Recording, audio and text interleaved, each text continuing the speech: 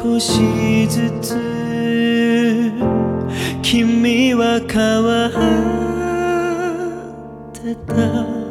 本当は気づいていた。君の気持ち聞けなかった。知ってるよ、今僕だけが君のことを好きで忘れたい君の笑顔をすべて。もう君には僕なんて映らないから。君の幸せはきっと僕じゃなかった。もう一度今でも愛してる。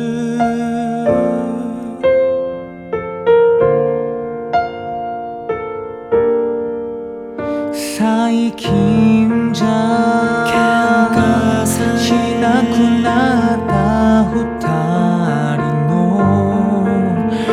愛情がほどけた瞬間、思い出はそっと霞んで、さよならの意味を知って、始まりも終わりも全部泡のように消えた。忘れない心が嘘をついて、もう君しか愛せる自信がないから。どんなに高価なプレゼントなんかよりも君だけが僕の宝物で、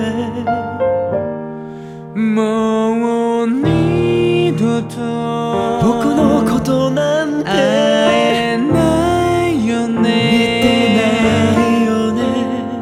風が冷たい夜、星空見上げた。忘れたい君の笑顔をすべて。